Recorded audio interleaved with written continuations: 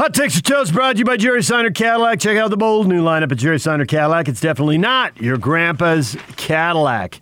All right, given that the Jazz lost to Dallas, how big of a game is it tonight against second-place Phoenix? Two best records in the NBA.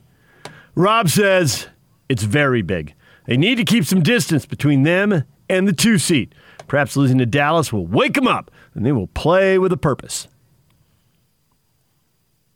I thought they played with a purpose in Dallas. I thought they missed a lot of open shots.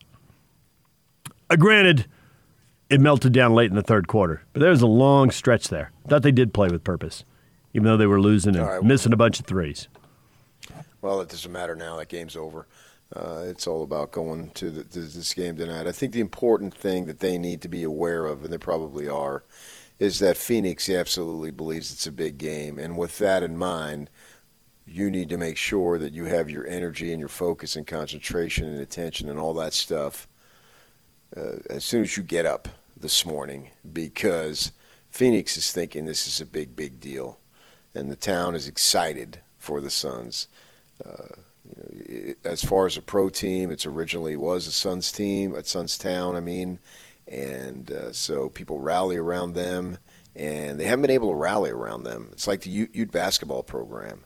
Yeah. Youth basketball is a big deal to those who are interested, but they haven't given them much to be interested in for a good number of years. And once they do, the Ute fandom in the Huntsman Center, again, will be alive. There's no doubt in my mind.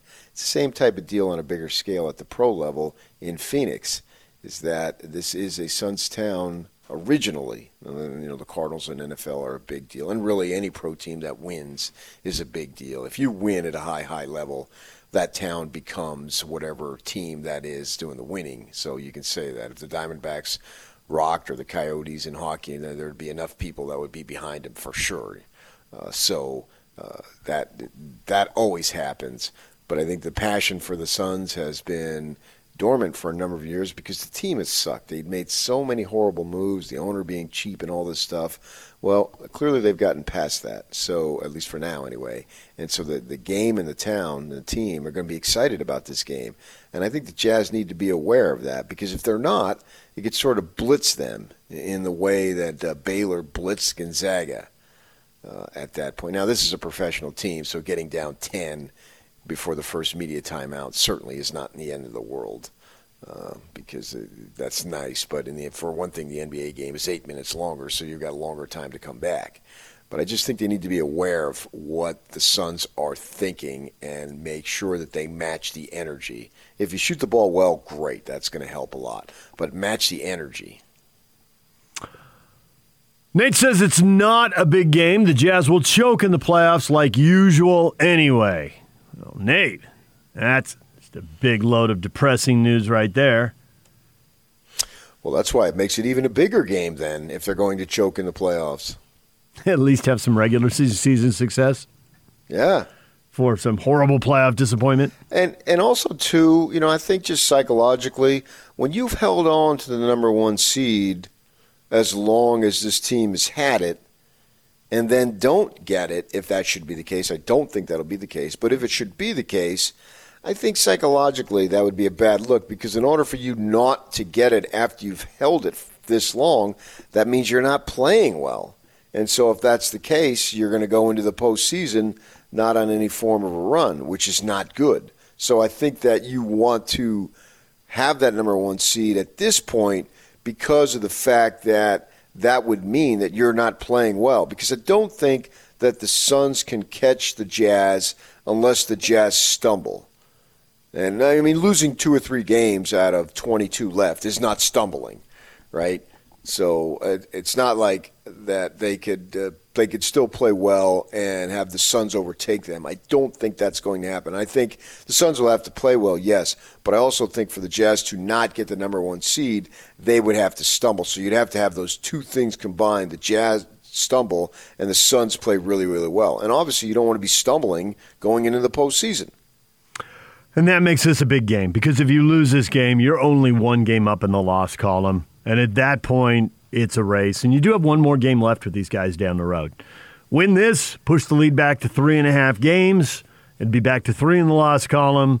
Tiebreaker would rest on that third meeting, which is still, I think, about a month away. So that makes this a big game. Yeah. Robert labels it the biggest of the season. Well, until the next one comes along, but I'd give you the biggest one to date. What's the biggest one so far? The Milwaukee game you were talking about yesterday because they were 4-4 and it launched the 11-game win streak? In terms of a win, I think you can go down that road. They played the Clippers there a few weeks back when they had the back-to-back thing, and the Clippers got their guys back. Oh, and that was okay. Another thing. Yeah. And they lost that game. Yes, they did. But the point being, and they played well. It's not like they got run off the court or anything. The point there, I see some similarities. The Clippers, I think it was it like a Wednesday, Friday, or whatever it was? It was. And so the Wednesday game, at least one, if not both of the stars didn't play. And so it was sort of a built-in loss. Well, then you saw the second game when they got their guys back. The Clips were really amped for the game. And I think that the Jazz are going to face the same level of ampness, so to speak, from the Suns. We talked about this now for a few weeks. The Jazz have a lot to prove in the postseason. Well, the Suns have even more, because however many doubters there are for the Jazz in the postseason, I'd say double and triple that from the Suns' perspective. I mean, you're really looking at Chris Paul, who hasn't had a ton of playoff success, and then Booker, and then nobody else.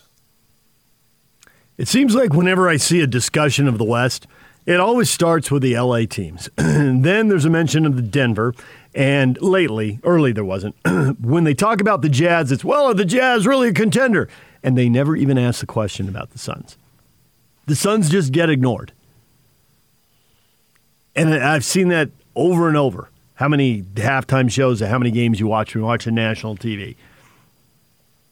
And so, to your point, the Jazz get questioned nationally, and it irritates Jazz fans, but the Suns, they're not even ending up in the discussion. I don't see the TNT and ESPN crews sitting around like, well, can the Suns take down the Clippers in a second-round matchup? Nobody even talks about it. Off the radar. Yeah, I got to put Jay Crowder in there as far as a little bit getting attention. Maybe not nobody after Paul and Booker. But I do think when the Suns are discussed, it's not really the Suns, it's Paul and Booker. Yeah. It's those two. And he's an elite level scorer. This is the first time. He's been in the league, 4 or 5 years now? And this is the first time he's played on a team that's won 35 games. That's brutal. That is a brutal stat. No, but it goes back to the Suns has been nothing for Suns fans to rally around. And they had that one season, Jeff Hornacek was coaching, and they won the 48 or 49 games, whatever it was, high 40s, and didn't make the playoffs. And he wasn't there yet. And that's the only decent season they've had in the last 10. The other 9 have just been a mess.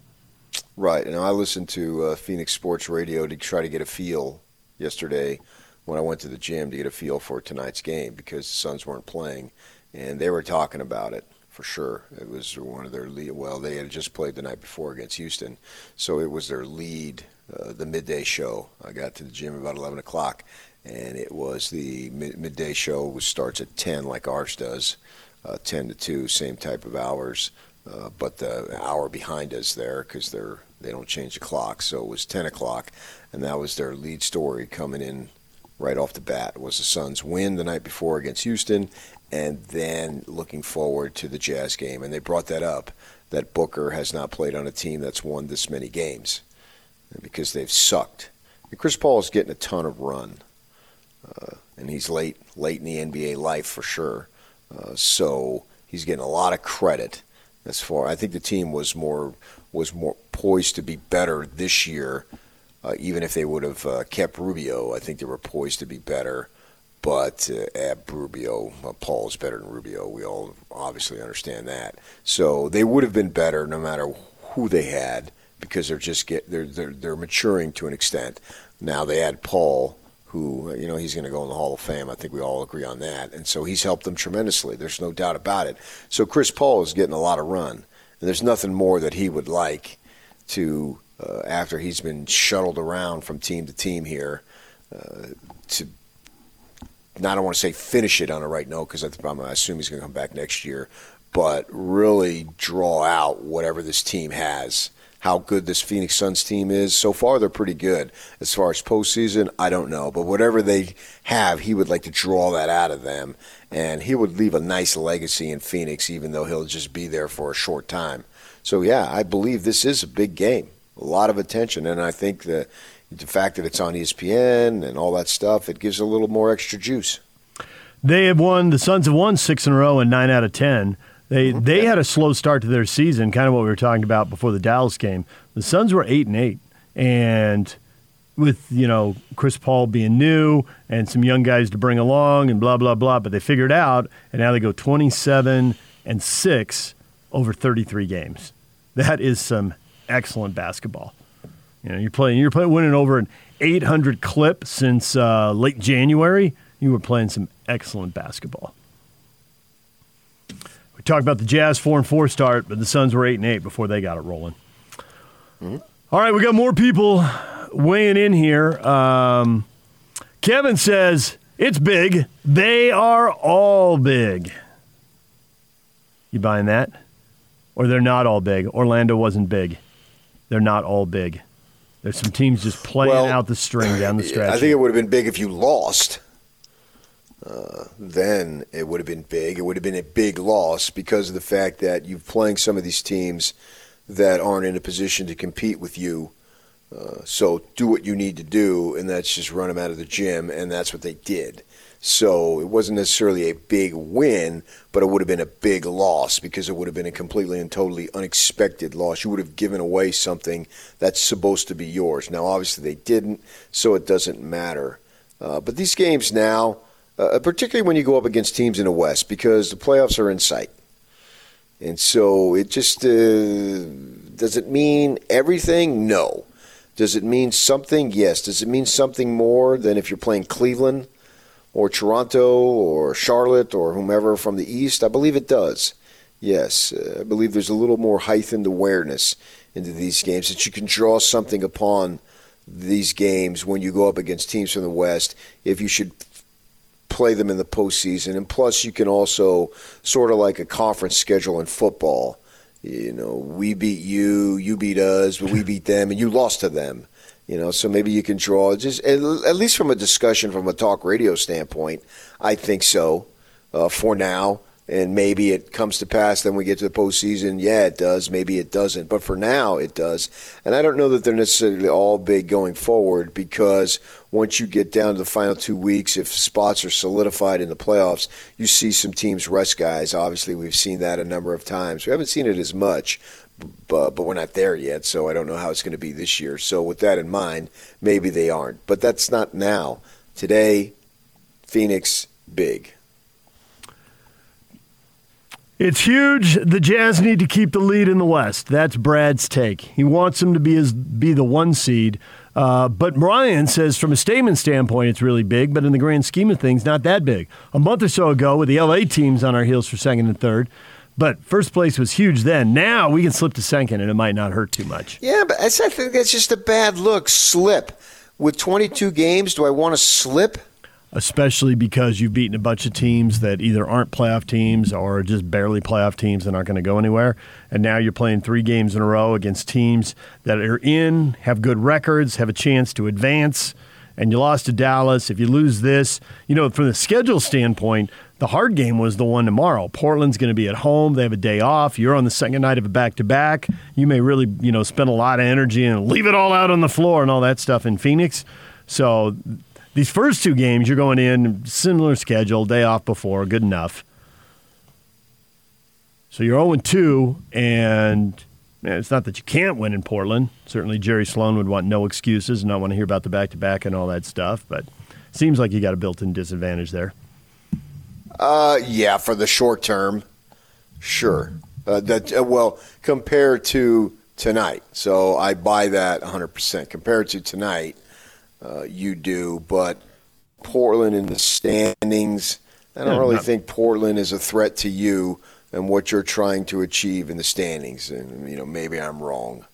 Portland catches big-time fire and just jumps up. I don't see that. Yeah. But also, too, DJ, I think you have to acknowledge with the Nuggets winning, the lead down in the Northwest Division is to 6 games, and you don't want it to drop to 5.5. There it is, the old Northwest Division. I look at it every day, multiple times. The Western Conference Conference leftovers. You're wasting time leftovers. on Twitter. I'm looking at the Northwest Division standings. When they put those divisions together, that geographically, hey, let's get the California teams together and we'll put Phoenix in there. And Southwest, we got the Texas teams, and New Orleans is right there. And then they got to the Northwest Division. It's just the leftovers. From Portland to Utah to Minnesota to Oklahoma. Oklahoma's not in the Northwest, PK. I don't think fans think Utah's in the Northwest. Yeah, I know. That was ridiculous. The Atlanta Braves were in the NL West. Yeah, and the Atlanta Falcons. Dallas Cowboys are still in the NFC East. That's just because you're talking to me about that? They're throwing their weight around. They want all those New Yorkers in Texas to come out to their game. That's a big deal to them. And you don't think the Oklahomans want Utahns together? No, I really don't. Look at the rivalry we've built with Barry Trammell. We have no rivalry with Barry Trammell. Sure we do. A rivalry with Barry Trammell. I gave him a ride in my car when last time they played each other in the playoffs. And the tension, we drove from the practice site over to the arena. The tension and just that 2-mile drive, it was palatable. All right, DJ and PK, it's 97.5 at 1280 The Zone. The Masters starts Thursday. We got to give away another golfer. Yak, who do you want to give away right now? As I grab my trusty sheet here, let's give away Matthew Fitzpatrick. All right, it's a You Win a Golf Masters giveaway. If you're caller 12 right now at 855-340-ZONE, you get Matthew Fitzpatrick. You get him for this year's Master. If he wins, you'll receive the same brand of driver that he's got in his bag. Call in now at 855-340-ZONE. 855-340-9663. It's all brought to you by You Win a Golf, serving Utah golfers since 1971.